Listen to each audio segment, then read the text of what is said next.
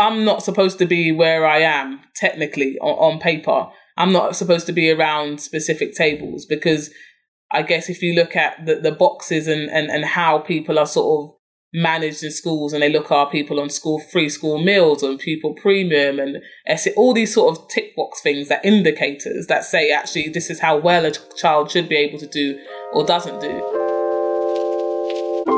Before we get into today's episode, we have a word from our sponsor, Mindset Shift. Have you ever told yourself, I don't think I can do this? They will never go for it. I'm not a good enough leader. The things you tell yourself that hold you back. Imagine if you could remove all those boundaries just by holding them up and actually looking at them, figuring out where they come from and how to tackle them. At Mindset Shift, that's what we do. We help innovative and ambitious leaders that want to make extraordinary things happen for their teams, for their business, for their culture, and for themselves.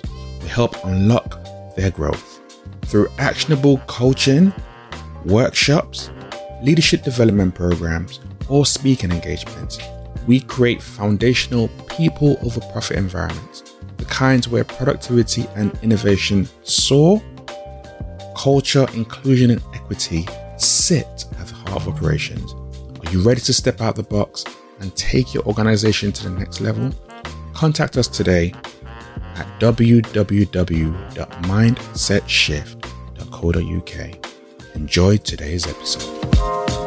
On today's episode, I have the absolute pleasure of talking to an ex-football player. She played with Spurs, we ain't going to talk about that. She played for the Gunners. She's played for Chelsea and so many other teams. She's won the FA Cup. She's won the Premier League. She's won championships in America. And then, not happy just conquering, the football world. She's like, you know what, let me step into education. And she's going to do that in an absolutely remarkable way, winning awards as a Teacher of the Year, School of the Year, selected as one of the top 50 in the world. And then she's also a local councillor. She's been recently appointed as a non-exec to the FA Women's Board. And she does an outstanding amount of charity work. She raised over 100k for Grenfell. And in fact, it was the charity work that she was doing as part of her ESP organisation that we're going to talk about is how I came across Eartha Pond. How are you doing? I'm good, thank you very much. Thank you for having me and for such a great introduction. Really appreciate it. You never really realise how much you're doing until someone starts reeling it off and you're like, oh my gosh, where have I found the time to do all that? But we move, we get it done for sure. Nah, for real, you get it done. Like, you get it done, and not only do you get it done at such a excellent level that it's so great to see. And it's really, really encouraging, to be honest. Because like I said, the work that you're doing is so needed on so many levels. Yeah, and I guess that's the type of work that I do. And I guess what drives me, I don't really do things that I just want to do. I tend to do things that where there's a need and the ability to, I guess, support and help others.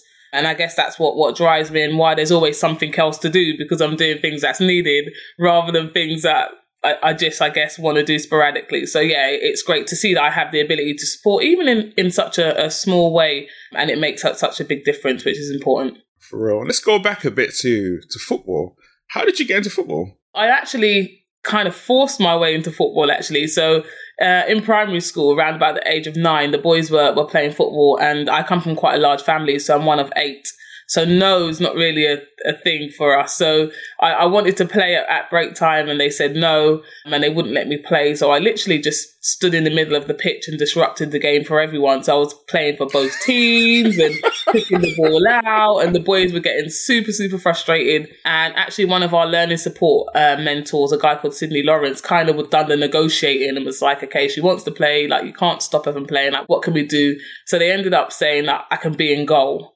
I didn't want to be in goal, but I guess it was more than nothing. It meant I was on the pitch and I felt as if I'd won and I'd gained some success. So I went in goal, and I'm not going to lie, they blasted that ball so hard literally like to make me not want to play. I mean, from like 10 yards out, they were like toe punting it. And I guess it was just the resilience in me to just kind of persevere and stay in goal. And I guess over a period of time, I got really good in goal, and then the boys couldn't score. So then all of a sudden they were like, come on pitch, come out of the goal. So it's like I got really good at playing in goal, and then I went out on pitch, and then I guess I had to relearn again and get good at that. So I guess that's just how I forced my way in. And then I guess I just played for boys teams up until the age of, I guess, around 14. I continued playing in and out of boys team, as well as when I signed for Arsenal at 12 and into the girls league. So yes, that's how I really just transitioned into what it is that I did. Playing for boys team at that time wasn't heard of. Did you find it hard?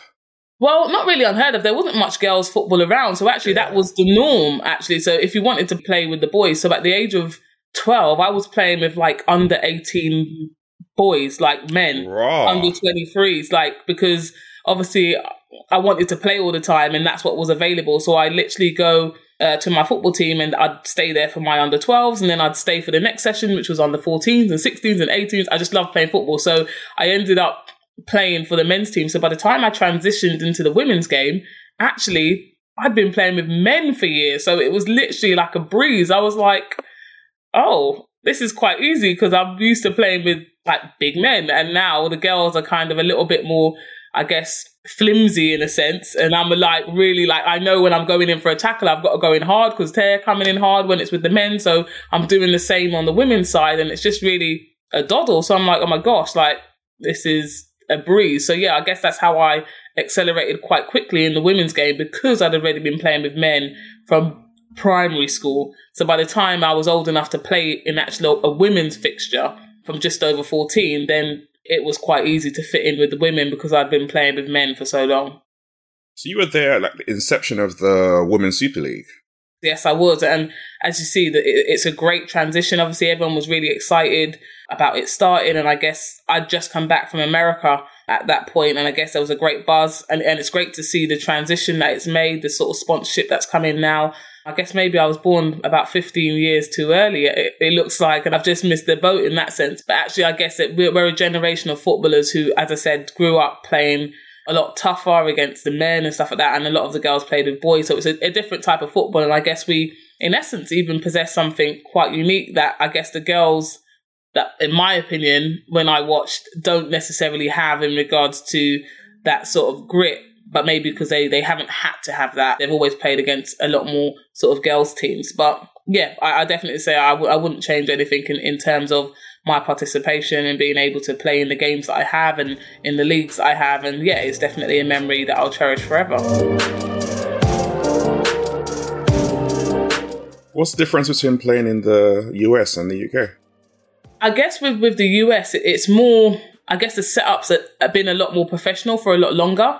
So that sort of expectation of what a pro does, and I guess the lifestyle and waking up, going to training, and that being the only thing that you do.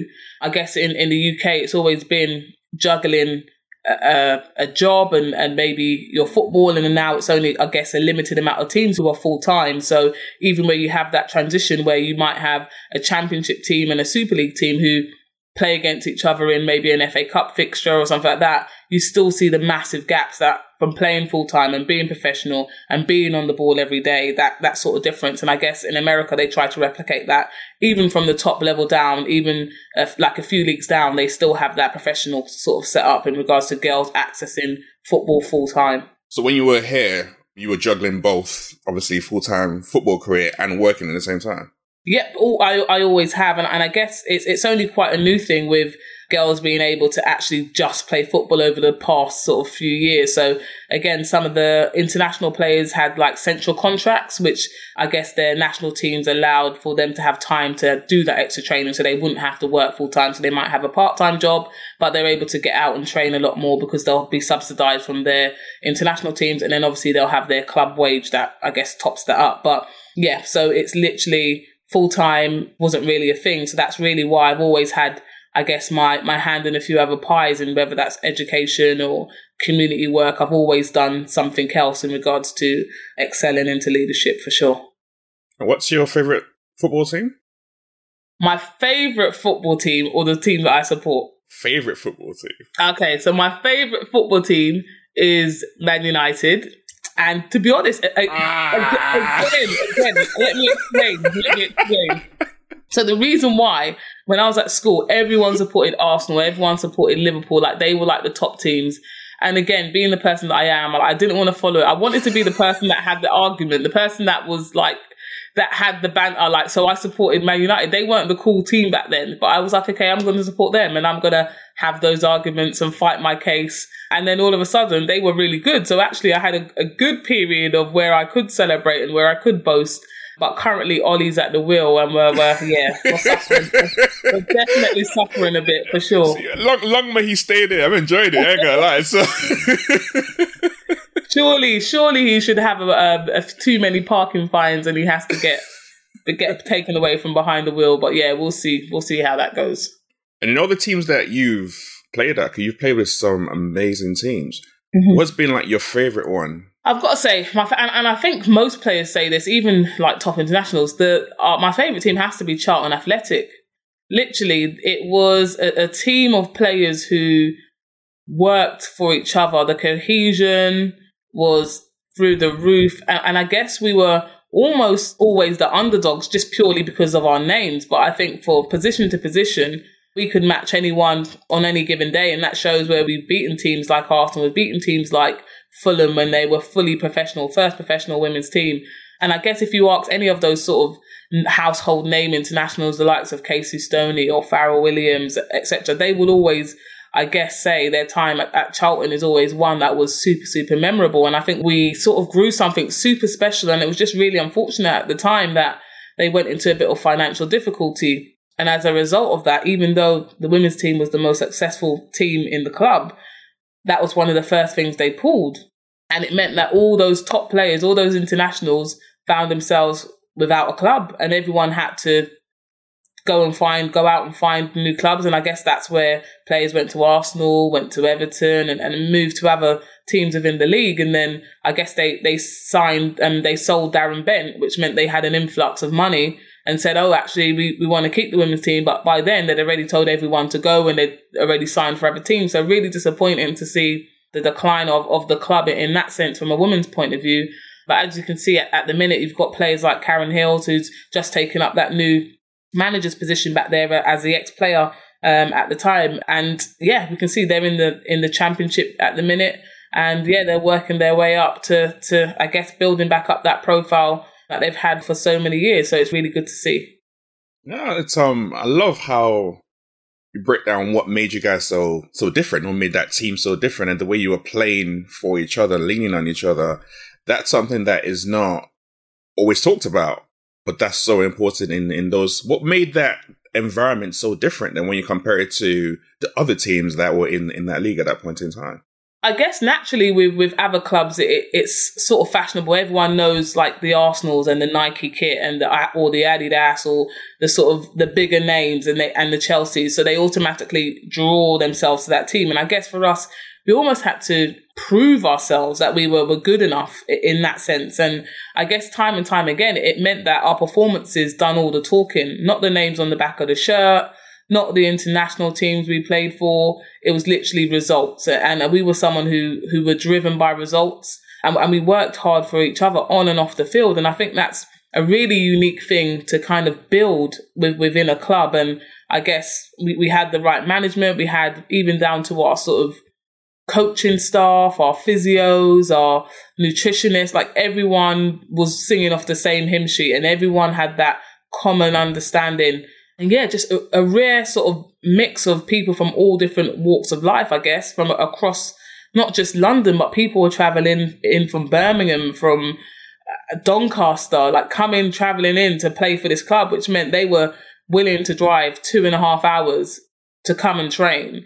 It meant that once we got here, we had to make sure we were focused on what it is that we wanted to do. And yes, we had fun around it as well, but we all knew what the end goal was, and that was to be successful, but not individually. First and foremost, as a team and as a club. And I guess the individual accolades come alongside with that. But yeah, we were really driven to do things that I guess people say maybe like disadvantaged, but I say we were almost underestimated, and we loved that and we thrived on it. And we proved each other wrong. We proved the sort of doubt was wrong on the pitch rather than talking too much. And I guess having all the sort of media circus around us, we just did what we had to do once that whistle was blown. So that was great to see. Whistle goes, you handle your business. You handle your business for sure. For sure.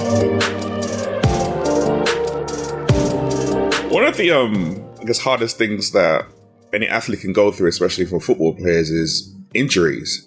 And you had 2 like massive ones and like crucial ligament injuries, and you came back for them. I was just wondering, what was that recovery process like for you? Yeah, I guess the first one was a lot better than the second one. The first one is because obviously we were still at a club. And as I said, the team at Charlton was fantastic. So, I mean, I was training up until the day I went into operation. And I guess having the right team around me, it meant that when I had my op, I walked straight out without any crutches because I'd already prepared myself in the best possible way that I could. And then I guess the second one came sort of just before the club folded. So, not folded, but sort of the men decided to pull the plug and then obviously went back in. So it meant that I had to sort of use the rehab and I guess the subject knowledge that I had from my previous injury to sort of go back and redo it again. And I guess for me, it's just about how much do you really want it? How much do you believe that you can get back to doing what you did before you were injured? And I guess weighing up the pros and cons. As I said, I worked outside of football, so actually I could have just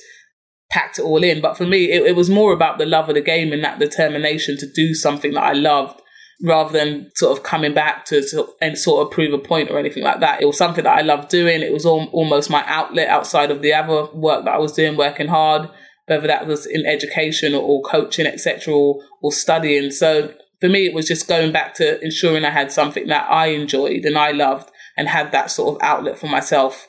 So yeah, the end goal was always to come back and continue playing. When you take the attitude and approach that you had to playing sports, and then you look at your career as a teacher, there's so many similarities in the way that you kind of approached it and took that up. How was that, I guess I'm going to call it transition that you were doing them both at the same time, but how was that playing football and being in the school system for you?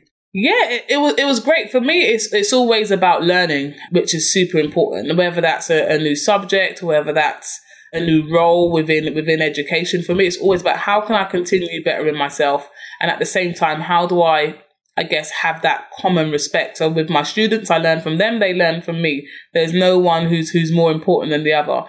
And then I guess it's about how can I guess, work towards being the best version of myself, and how do I continue working towards my why? And then how can I help those young people that I guess are looking up to me, and also teachers, to also be on that same wavelength? How can we navigate whatever this system is, and how do we work towards, I guess, what it is that they want to do? And I almost try and reflect a bit on sort of my relationship with education, especially if I kind of focus in on physical education. As I said, I played football quite an early age. So by the time I transitioned into school, my sort of physical literacy was a lot higher than my peers. So I really struggled initially in school that actually, how come these people are not the same as good as me? Like, they're the same age, they should be good. And I really struggled, like getting really frustrated. And one of my teachers had to sit me down and say, you're going to struggle for 5 years because they're never going to be at the level that you are. So you need to look at how you can adapt what it is you do in this lesson in order for you to enjoy it, number one, but also to continue and progress. So she'd set me specific tasks, maybe like I'd use my weaker hand. I'll only shoot with my weaker hand, or I have a time restriction, but I'll set myself my own personal gains or help coaching the others. And I guess that sort of ability to help others transitioned into becoming a teacher. And for me, it was all about how can I get these young people to keep making progress, keep putting one foot in front of the next, keep moving forward, not necessarily being that elite or that high academic achiever, but continuously working towards their why. And I guess having both access and opportunities to what that looks like. And I think sometimes we say to young people, you can be anything you want to be in the world, but then we only show them sports, retail, and something else. Like, where do they get the opportunity to see the other things, to say, actually, I don't really like that, or actually, that might be interesting, I might want to look further into that. So for me, it's about how can I guess, help them on that journey as much as I possibly can using my networks to make sure that they get the best out of education as possible. And that's just not education. And a lot of people think the school is education. I mean, from the home, from the community, all these things are married together to make that young person educated. So it's important that we all work together to move that young person forward. I must admit, that's not the norm view of teachers that I've come across in general. When they look at it, it's the kids comes in, do what they're doing, and they go out. And you're talking about that whole holistic community kind of aspects where you're looking at all the different elements. And I guess for me, that also goes back into how easily we can attach labels to people. If you're looking at what's it like at home, what's it like in your community, you've gone past those labels. But the reality that we're living right now is it's very easy for teachers to just see, oh, that person's, I don't know, disruptive, naughty, difficult, dumb, whatever, and just attach a label to them when there's underlying issues. So how can teachers have more of that approach that you have and start to see and understand and spot things about students?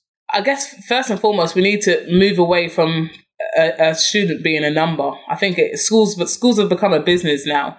And everything's done on numbers and tables and grades. And I guess it's about looking into maybe even the communities they come from. I think it's really important for us to recognize that when a child arrives to you, and you could have up to 30 or even sometimes more in a classroom, everyone would have gone through different things. Some might have been dropped to school. Some might have independently come on the bus. Some might have had to walk past a blue and white tape that's a scene that's happened on their way to school locally. So it's not about judging. It's about having that empathy to understand where it is that child is. But I think you have to know your students. You have to get to know your students, not just their names, but who they are, what excites them, what makes them tick. And I guess it's about how can you then, I guess, teach and nurture around that, but also getting across that subject knowledge, whatever you teach, in the best possible way, and not just looking at it as teaching to pass an exam, but how can you get them to love that subject? How do you get them to, I guess, try different niches that's not going to be asked on that syllabus or in an exam question, but it means that they understand it and they get to love that subject for what it is. And they maybe want to engage in it in their own personal time as part of enrichment. So it's really just about, I guess, ensuring that you're reflective. It's not just you teach and they answer, or you teach and they get something done. How do you reflect on that and say, oh, how did that work? Was it great? Could I have done something a little bit different? Maybe if they work together in a group, we could have got some more ideas. And actually that will make them, I guess, even understand each other's views and, I guess, speak about other things that come outside of just our subject. So yeah, it's really just looking at how we can collaborate a lot more between teaching in regards to the subject and teaching in regards to actually how can we use that subject in, I guess, everyday life, and seeing how they can understand that and how that transitions into not just in a school building, but outside in their environment.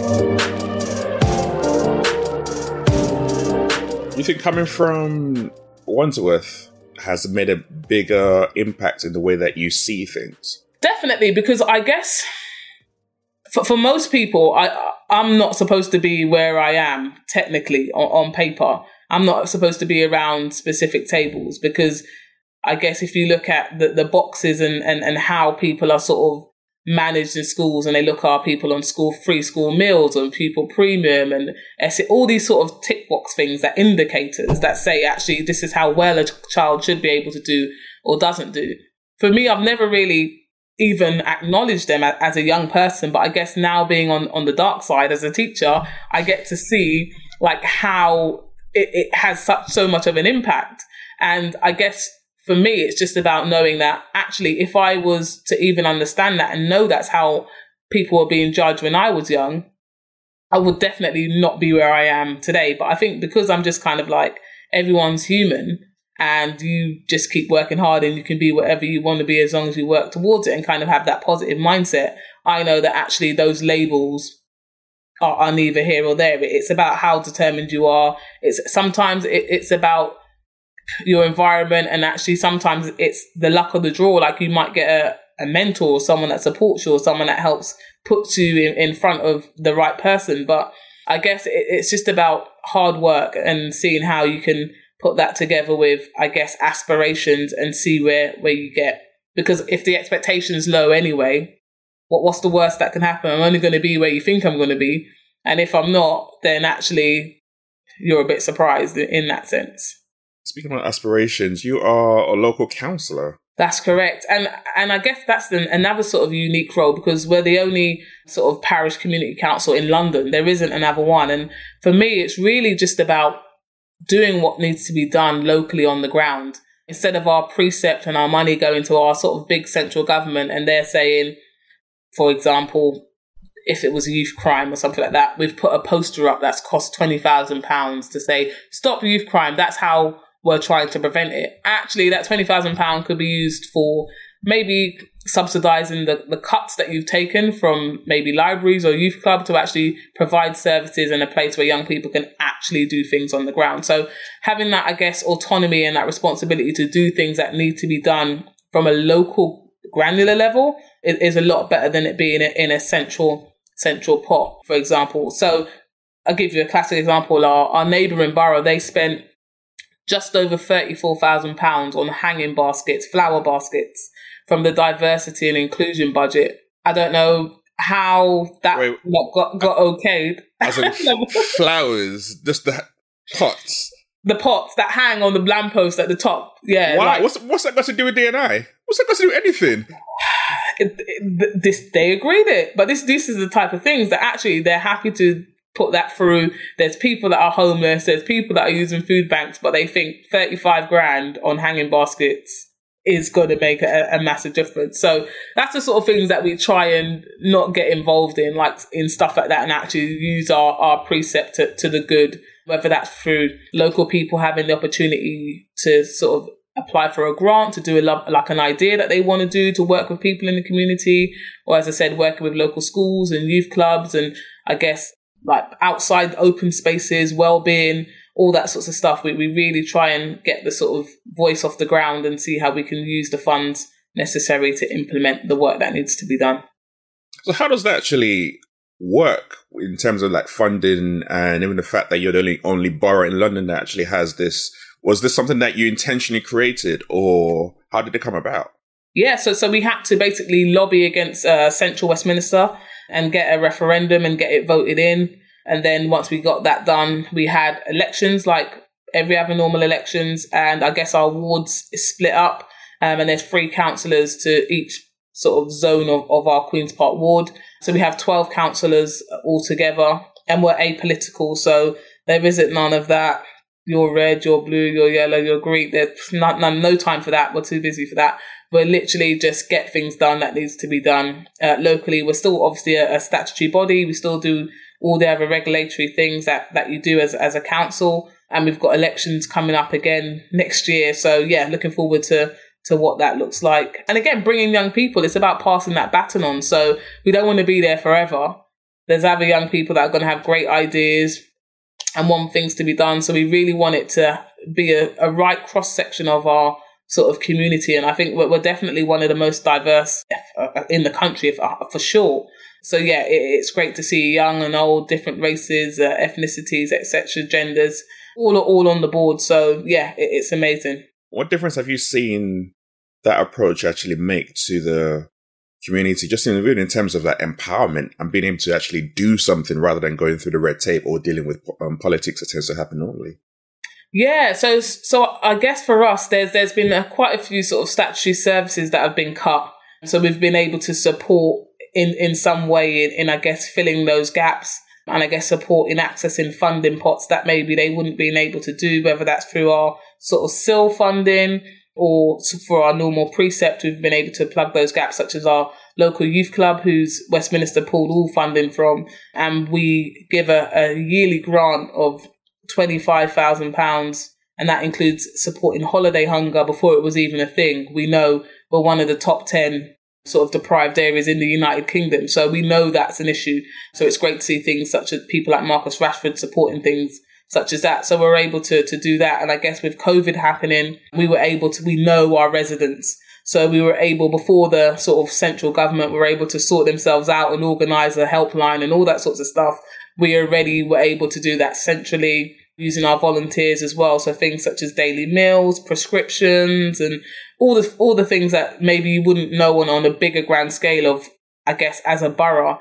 as our small constituency, we knew a lot of the vulnerable families. Again, we were able to partner with key organisations such as the Avenues Youth Project, our sort of North and Paddington Food Bank, in order to sort of supply up to 100 meals every single day. And I guess having that constant dialogue with those residents to be able to see if their circumstances change and how we could, I guess, offer additional support. But on top of that, on the flip side, for example, we just had a local sort of community legend who unfortunately passed away at the age of 91. And the number of people that were there to celebrate her life, I'm talking 5 generations of families in attendance. So the poor pastor at the church, he was like, the capacity is 80, but there's nearly 300 people here. He's like, I'm just going to have to roll with it. There's nothing I can really, really do. Like, there was people sitting where the choir normally sits because there were no seats, like literally people sitting at the front of the church on the floor. So to be able to celebrate her life, and the family had the sort of after celebration outside the house. And I guess in most sense, we've seen like over the previous summers, there was like unlicensed music events where people just popped up and had a street party. We were able to, I guess, have those conversations with the police and with the council to say like, this is what's going to happen, and give them the sort of heads up that actually there's going to be a large number of people in a specific space, and have things such as like the road closed and stuff like that, when normally it will take a number of weeks to get that sort of paperwork through. Actually having that community relationship, we was able to, I guess, have that dialogue and sort something out. No one expects when someone's going to pass away, but because it was obviously the turnaround was such a short notice, we were able, because we've got that local community engagement and I guess cohesion, we were able to have those conversations and navigate those red tapes, as you said, in order to support what it is that the community needs, and celebrating people such as Miss Brown who passed away. That's beautiful. Mm-hmm. Hearing communities come together, supporting each other, and being there for one another, like it used to be way back in the day. That's really, really amazing. Way back. So that's what I mean. She's an absolute icon. I mean, anyone that over the age of 90 that can pull anything up to nearly like 500 people on a school night tells you that there must have been like, she must have done something really good. I mean, there were people even from the council who worked for City of Westminster that was in attendance of the funeral. The local like housing organisation, like staff took their like days off to come and attend the funeral. So it shows you it was the breadth of the community, and I guess a true testament of what community really means, and to see that all coming together in a sort of a great manner, where it's not, I guess, like the scenes we've seen over the summer where there's sort of interactions with police that are a lot more negative in regards to trying to shut down like events and stuff like that. This is a way, I guess, an example of good practice where it can be done well, where I guess they're given the tools to be able to navigate it in a way that maybe they will never be able to understand and break down all that jargon and paperwork that's normally in front, where actually we can almost bridge that gap in a way that's digestible and understandable for the community to engage with, for sure. I want to lean into that a little bit more, because when you first started out, I'm sure that relationship with the police wasn't there in the first place. How did you begin to build that bridge that both of you can really communicate and work cohesively together? Well, the relationship is definitely there, and I think it's more there because there's a need. And again, everything that I do is driven by a need. There is a need to have a good relationship. There is a need within our community for them to understand and I guess have that empathy and to understand the different paradigms that all these different stakeholders are coming from. And I guess the more we communicate that, the more we demonstrate that, the more they engage on both sides to see what that really looks like, the better that relationship is going to build. And I guess I'm not saying it's the greatest one, but it's definitely one that I'm consistently working towards, because I know the benefits of how good it could be if we just had that right understanding. But I also understand how bad it does get if it's not done right. So for me, it's really, I guess, playing that Benvolio middle person to say, have a look at this, like, let's have, like, and I'm not saying it's always going to work and it's going to go right, but the way that it is right now across the UK. It's not great. So I'm trying to look at solutions like, let's try this. And we might look at it and say, oh my gosh, those 5 things were crap. But actually, these 3 things have worked really well. Let's keep these and let's try something else. We can't just have it at a point where it's just that loggerheads. So for me, I'm really just all about finding solutions. Like what things do work well. It's got to be trial and error. There are going to be times when they get it completely wrong, like we've seen on social media. But there's going to be times where they get things right, and I think it's important that we also praise them when they do the right things. But I think on the flip side, that there's also has to be that accountability piece.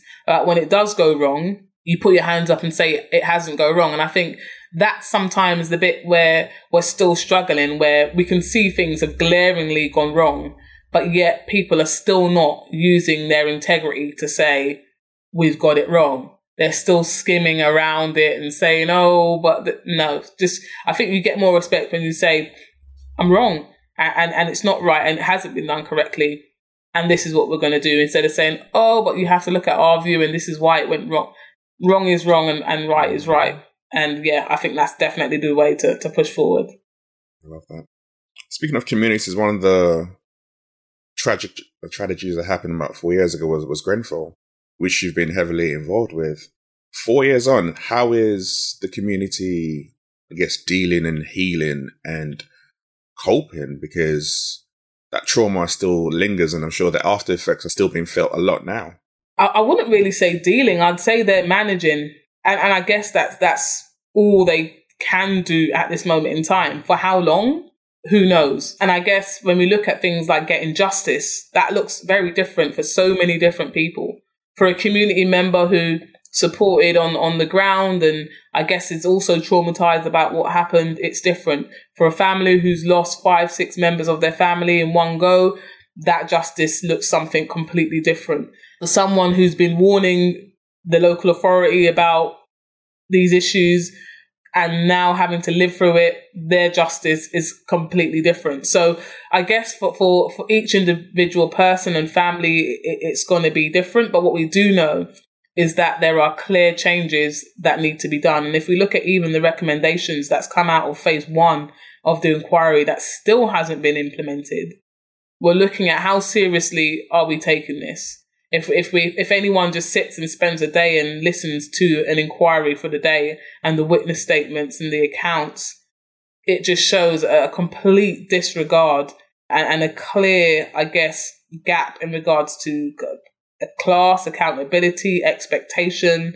There's so many different ways or routes to look at this, but what is definitely sure is that people didn't do what they were supposed to do, and there has to be some sort of accountability. But I think the main thing out of all of this and what everyone wants is change, and positive change, and not change that we're going to go back and because it's happened again. There are clear things that should never happen again, and we need those things to be sort of put into stone so that no matter what government, no matter who's in charge, there are no grey areas in regards to expectations. So positive change is definitely the one thing that everyone needs alongside justice. And as I said, that looks different for each and every person involved. So what are the key things that people can do to, I guess, keep on talking about this and raising the awareness and ensuring that it just doesn't get brushing in the carpet, or like we talked about, even things in phase 1, which recommendations have been done about, and there hasn't been any major media coverage about it? Yeah, I guess, as you said, the people that I guess hold most powers are your MPs and the people in Parliament, the people that are making bills and legislations. They're the ones who can make a difference. So I guess it's continuing to put pressure on them to put the necessary recommendations in place. Keep writing to them, keep speaking to them. And I guess as well, high profile people who have a platform to talk about it, again, to ask those questions.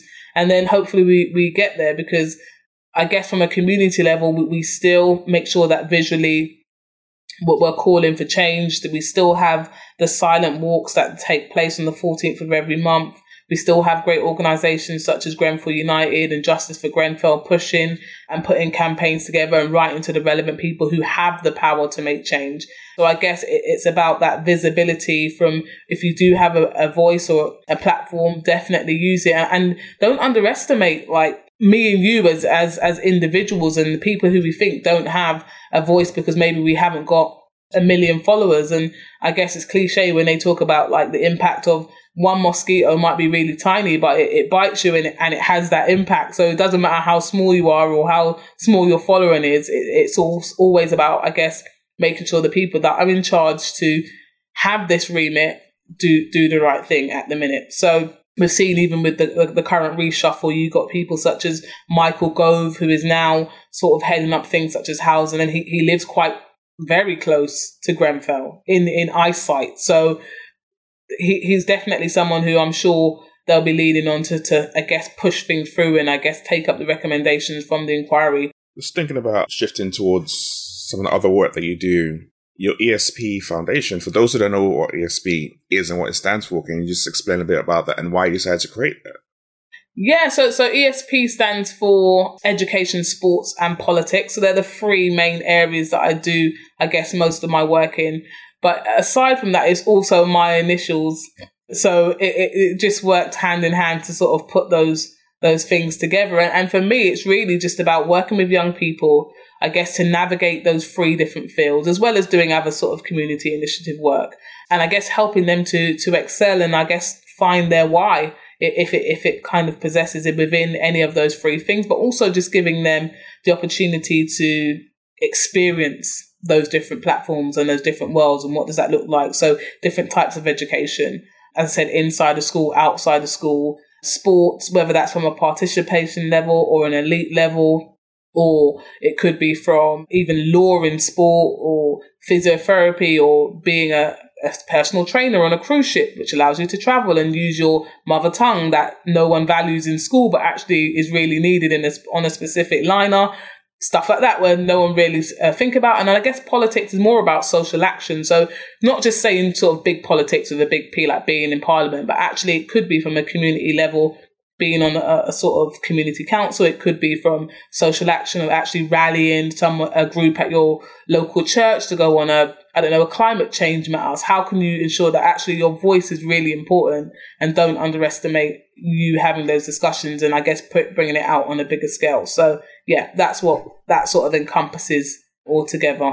So it's about expanding, I guess, the way that you typically look at some fields. So let's take sports, for example. A lot of times you look at the athletes, but actually there are a lot of other roles behind the scenes which are just as valuable that other people can go into and allows you to be able to utilize your skill set in that particular way and you can still be involved in something that you love. Exactly. And people, I guess, always see the sort of glossy side of things. Like, even if you look at, for example, the England team and all the great adverts and all the promo and stuff, like someone has to do that behind the scenes to give you this glossy side. Someone has to make sure that the budget's right. Someone has to just make sure they've got the right content creators. So there's loads of other things that make this glossy thing happen. And that doesn't happen unless you have all the other narratives that happen behind the scenes, for sure. And you talk a lot and you do a lot around celebrating the youth and the young people in particular. Why is that so important? For me, not only have the young people said that sometimes they feel that they're not celebrated enough and almost they're only celebrated when they've done something or they achieve something or it means something to someone else. So a school will celebrate them once they get their GCSEs and be like, well done, you got us as the school these amount of A's and A stars and we're high up in the table. But actually for them, the journey is so much more important. That consistency, that resilience, the small things that are making them get towards this greatness, they like to be sort of recognized for it. And I think it's really important that they know that people care. I think that's super important. And actually people want them to do well. People want to support in any way that they can. And sometimes that's not always from their family. So that could be from their mentor. It could be from the receptionist. It could be from the dinner lady that gives them that extra bit of cake because they're seeing that actually they're here on time. It could be that breakfast club that allows them to access one of the most important meals of the day and do some revision in the morning. Like, it's always important for them to know that they are going to be great. They're the next leaders of tomorrow. Like, we are in transition. They're the ones who are going to be driving our country, our world forward. So I guess who else to champion them than us? And I think it's always important that what they're looking at in front of them is us as examples. And we have to operate in excellence because we don't know who's watching. And if they see that as the expectation, and if we help celebrate them and I guess support them get into where they think is greatness, where we are, it will just allow them to, I guess, kick on and even exceed that and break those ceilings that we didn't even believe could be broken. And then I guess they'll pass that baton on to the next generation to continue moving in that forward direction. Is there one example that you can think of that every school can easily adapt that can go into celebrating our children?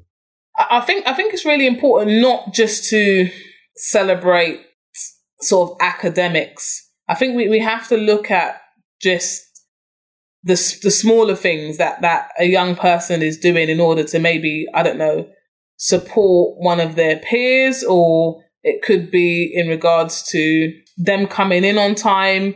And I guess understanding for that young person, they might have had to drop off 2 siblings in the morning before they've come to us. So I think just recognizing their voice and things that excites them.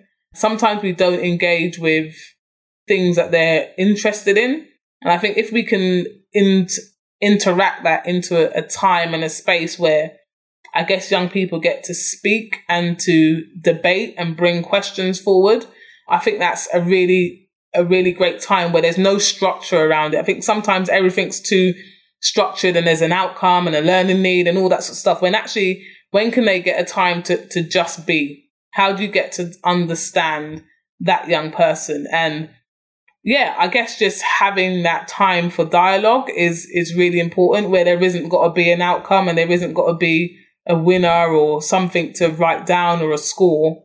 It is really good, especially just for well-being mentally as well, more than anything. And I guess that's why in sports, in a sense, you get that time where you're not sat in a chair. Majority of the time, you're sat down somewhere. This is a time where you get to get up and move around and I guess be expressive. So yeah, just being able to express yourself and your views in a different way, where there's no real, I guess, academic structure. And I guess that's where you get a lot of the time the beauty of progress in things such as youth work, and the importance of youth workers are so essential in providing that safe space to grow, to learn, to interact, to create, to understand, to learn, to ask questions is super, super important. I think every school should be connected to a youth club or youth facility as a sort of a feeder back and forth in order for them to progress, not only in school, but as I said, that community education and the importance that community youth club organisation could bring to an educational setting, for sure. That's actually a really good idea, actually, because you might get education at school, but then you get that community aspect, which is foundation, actually. Because a lot of the time it goes back into, especially young people, they just want to be seen and heard without being judged. And you want to do that in a space where you have people who can relate to you, can understand you, which sometimes, especially a lot of times in schools, that's necessarily going to come from your teachers. But if you have an outlet that you can go to in youth worker community centers, then that makes that relationship so much more easier. But then in a time where we live in, where a lot of community centers are being closed down and a lot of funding is being cut from, I guess, youth workers, are there other things that can be done or that you've seen done that could help fill some of that gap, of that void that's been created? Open them back up. That's when we can't be beating around the bush. We can't say, oh, it'll be great if they're here, but they're not. Well, we need them to be here. If that's something that's going to have an impact and is going to help close the gap and is part of the solution, we need to open them up. I think there was one, I don't know if it's in East London or North London, I think it was Bruce Grove or something like that. They've just reopened their doors, and I guess the intake has been massive. And we look at it from even like a school perspective, where you have the academy settings where they pull all their money together so that they can have more resources and do things more streamlined. If we look at the example of the sort of legacy youth centre, they use that exactly same model as a school academy, where they've pulled all their funding together, which allows when they have their youth clubs to have top of the range things like IT suites and climbing walls and all these different things. So if it's good enough for academic education, then surely it's good enough for them to invest in from a youth or community engagement setting. And I'm quite lucky enough that the youth club that I'm a trustee of, the Avenues Youth Project in Westminster, has been open for 41 years. I've been going there since I was 9. Before I was even old enough to go there, I was going there because my siblings went there, and you know how it goes with your parents. If you can only go if your little brother goes with you or your little sister goes with you. So we were all in there, like old enough or not old enough. And then finally, when I was 12 and I was actually old enough legally to be in the building, it was like a weight lifted off my shoulder, and I was able to go on trips and do all the other things that all the other kids got to do. Yeah, I've never left. I went from being a young member to volunteering to working in the summer scheme to now being a trustee on the board. And I mean, like, the amount of young people that have gone through there and that they're supported, and parents as well. It really is that cornerstone of the community, like from supporting young people to holiday hunger to your mum needs to print a letter out. Like, this is where we go, and this is where you have that whole sense of community and that support, not just in the school, but it's all round. It's all about nurturing that family setting, and you see it with the staff. They come back time and time again. Their kids go there, their grandkids go there, and yeah, that's the type of place where you can have that communication. You see kids who go to school, and you can even forewarn schools that actually last night this happened locally. So you might have kids arriving with like stuff they will not be privy to until the problems arrive there. So having that communication and having that relationship is so important. So it's not about reinventing the wheel and trying something different. This works. Fund it. Make it happen. So I think people just need to be, I guess, held more accountable, and I guess push for it more. And yeah, don't take no for an answer too easily, because we know the benefits that it does have. I just take that clip and just create like a little campaign video and just put that out there. Oh gosh, let's do it. And for someone who's, like I say, you've done so many different things, how do you define leadership?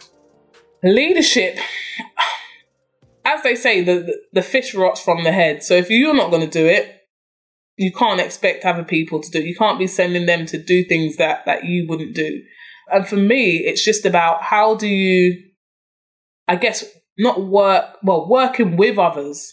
So I'm no higher than the other, but we're working towards, I guess, a common aim. And when you can allow others to, I guess, flourish and still deliver that high level of expectation, when you're not even there, when you step back and they can then continue doing that work, I guess that's when your work is done, really, because actually you're not having to manage them. They've now obtained those skills and feel confident enough to go on and lead. And then I guess as a leader, then it's about, for me personally, finding a new batch of people that I can support and continue learning from. And I think that's really important, that it doesn't matter how old you are or how much experience you've got. As a leader, I'm always learning. I'm always looking at what's that new thing. Like, I don't mind being coached by a brand new NQT teacher straight out of uni. Some people are, how come they give, like, I'm not being coached by them. I've been teaching for 25 years. I'm like, but they're going to have something new. They're going to see something that you won't see. Like, I'm all for it. Like, literally, it's all about how do I continue making progress myself, and then how can I pass that on for the next set of leaders, and then just continue moving forward. That's how I define leadership. That's a powerful definition, which I love. So what is next for you?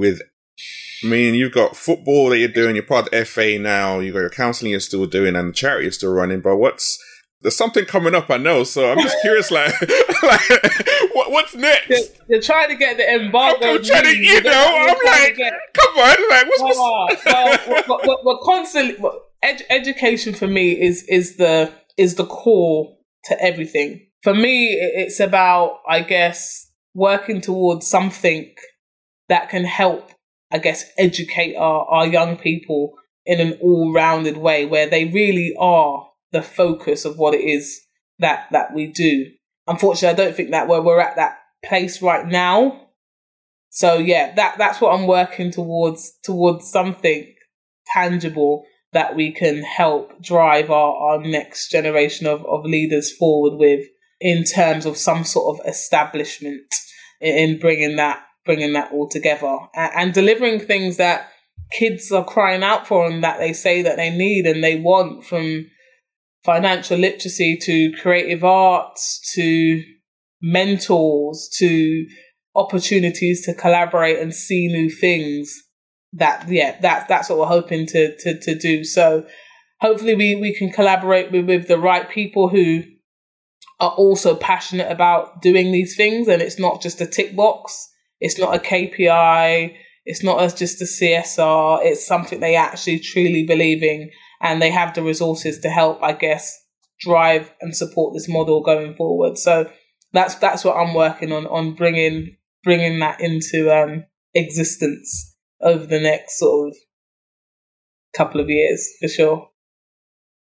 I like how open yet cryptic that answer was. We got to be real. There are really blockers out there. They are there, and we got to be honest with ourselves. So yeah, for me, it's just about, as I said, don't tell me, show me. That's one of my key sayings. So without saying too much, just getting things done and seeing where it gets us. Yeah, for real. And when more and more things keep on coming out, you don't know I'm going to be pushing out. Like, listen, Eartha's doing this. Let's get behind it. Let's support it, because the work that you are, like I said, the work that you're doing is amazing in the community, with children, and in so many different facets. It is all about just driving the narrative and changing the narrative for those coming up behind us. And you do that in a very selfless way, which is great. It's great to see. And we need more and more people like you who are doing amazing things. But before I leave, my last question, because you are a big trainer fan. What's your favorite pair of trainers? You know what? I say the one that sort of stands out for me, because I just really like them at a moment in time, were Nike Air Rifts. They don't really make them anymore. Can you remember? Do you know what they are? They're the ones that have got like the toe bits. Yeah. Yeah. So for some every single summer, like, those are the ones that you rocked. Yeah. I had a phase of, like, colours you don't even want, but just because there's new ones out, like I'd have them like orange, yellow, like patterns, Maharishi, like just different ones that came out. I had them in all colours. So I do like a Nike Air Riff, and I guess Jordans are Jordans. I'm not really, I guess I wear them because, they look great, but I'm not really I have to go and queue up, or I'm going to put my name in that raffle for a trainer. Like that's not me. But I do like to code what I wear. So that's why trainers are a thing. And actually, when Grenfell actually happened, I must have got rid of like so many. Like, just, when you just like empty, everyone was like empty in the house, like I think the only thing that was left, majority, was like the Christmas tree decorations and stuff like that. But literally like loads of clothes, at least 50 pairs of trainers, literally like in reacting to just like, oh my gosh, they're going to need shoes, they're going to need clothes, they're going to need stuff. So quite a large number went during that period. But it's, as I said, it's material things, it's trainers, they can be replaced. So I'm not really, I just like nice trainers. I usually buy the clothes first, and then if I see a pair of trainers that match something that goes with an outfit, I'd buy it. But so I usually just have like one top or a couple of tops or whatever that I see goes with a pair of trainers, and I'll just buy those trainers. And then that's why I'll end up having so much trainers, because I've only bought it because of like a couple of tops or one top, and then I'm like, okay, I've got nothing else to wear with it, and then it ends up sitting there for a while. So that's me. That also speaks to the what we'll talk about later on around that selflessness as well. Just giving out. There's a need. The people who have got stuff to support them with. There you go. Mm-hmm. Where is the best place people can find out more about you and the work that you do? So the best place would be, I'd say, our website, which is www.espfoundation.co.uk. I'm quite active on Twitter as well. And I guess they're my main places. And LinkedIn, Eartha Pond. I don't do aliases. I don't have like, you know, those fake names that people have and they give themselves. I'm always just like, just my name. People are like, oh my gosh, you just use your name. Yeah, that's just me. That's who I am. So yeah, definitely I'd say LinkedIn, Twitter, and the website would be the best places to find me. What is the S for? That's your middle name. It is for Sweetie. Sweetie? Eartha Sweetie Pond. So you'll see some of my friends from football, they call me Sweetie, and people are like, oh, why do they call you Sweetie? I'm like, that's my name. They're like, nah, it's not. I'm like, no, literally. So yeah, apparently when I was born, I was quite sweet, so my parents just threw that one in there. So ESP is for sweet. See, look, you're laughing now. See, this is the reaction that I get. Do you know what? This is how I skimmed over it at the beginning. I was like, ESP. I'm going through my head, yeah, listening to you mash up the boy them playing football, and then you got the Sweetie there. I'm like, yeah, see, who knew? Two definitions. Sweet, it could be like mashing up the boy them, sweet spot, like on the ball, or there you go. You know, see? True that. Everyone can make it work for one reason or another. So yeah, Eartha Sweetie Pond. So you'll see like my friend like Farrah Williams, who I'm sure you know. The most capped player for England, like she calls me Sweetie. She doesn't call me Eartha. She would like people are like, oh, why she call you Sweetie? She's like, that's her name. They're like, no, it's not. So you see me getting out my driving license and like, yeah, it is mine. They're like, oh my gosh, that really is your name. Yeah, it really is my name. So yeah, so a lot of my like friends at football and stuff, that's what they. I don't know why they called me by my middle name, but yeah, that's yeah. Why not? I would have thought it. Yeah, I don't know if it was even a disguise. Like when they were passing me the ball, they didn't want people to know that I was where the ball was going, so they called me by my middle name instead of my first name. So it's another, I guess, layer of deception in that sense. But yeah, that's what it is. Love it. I love it.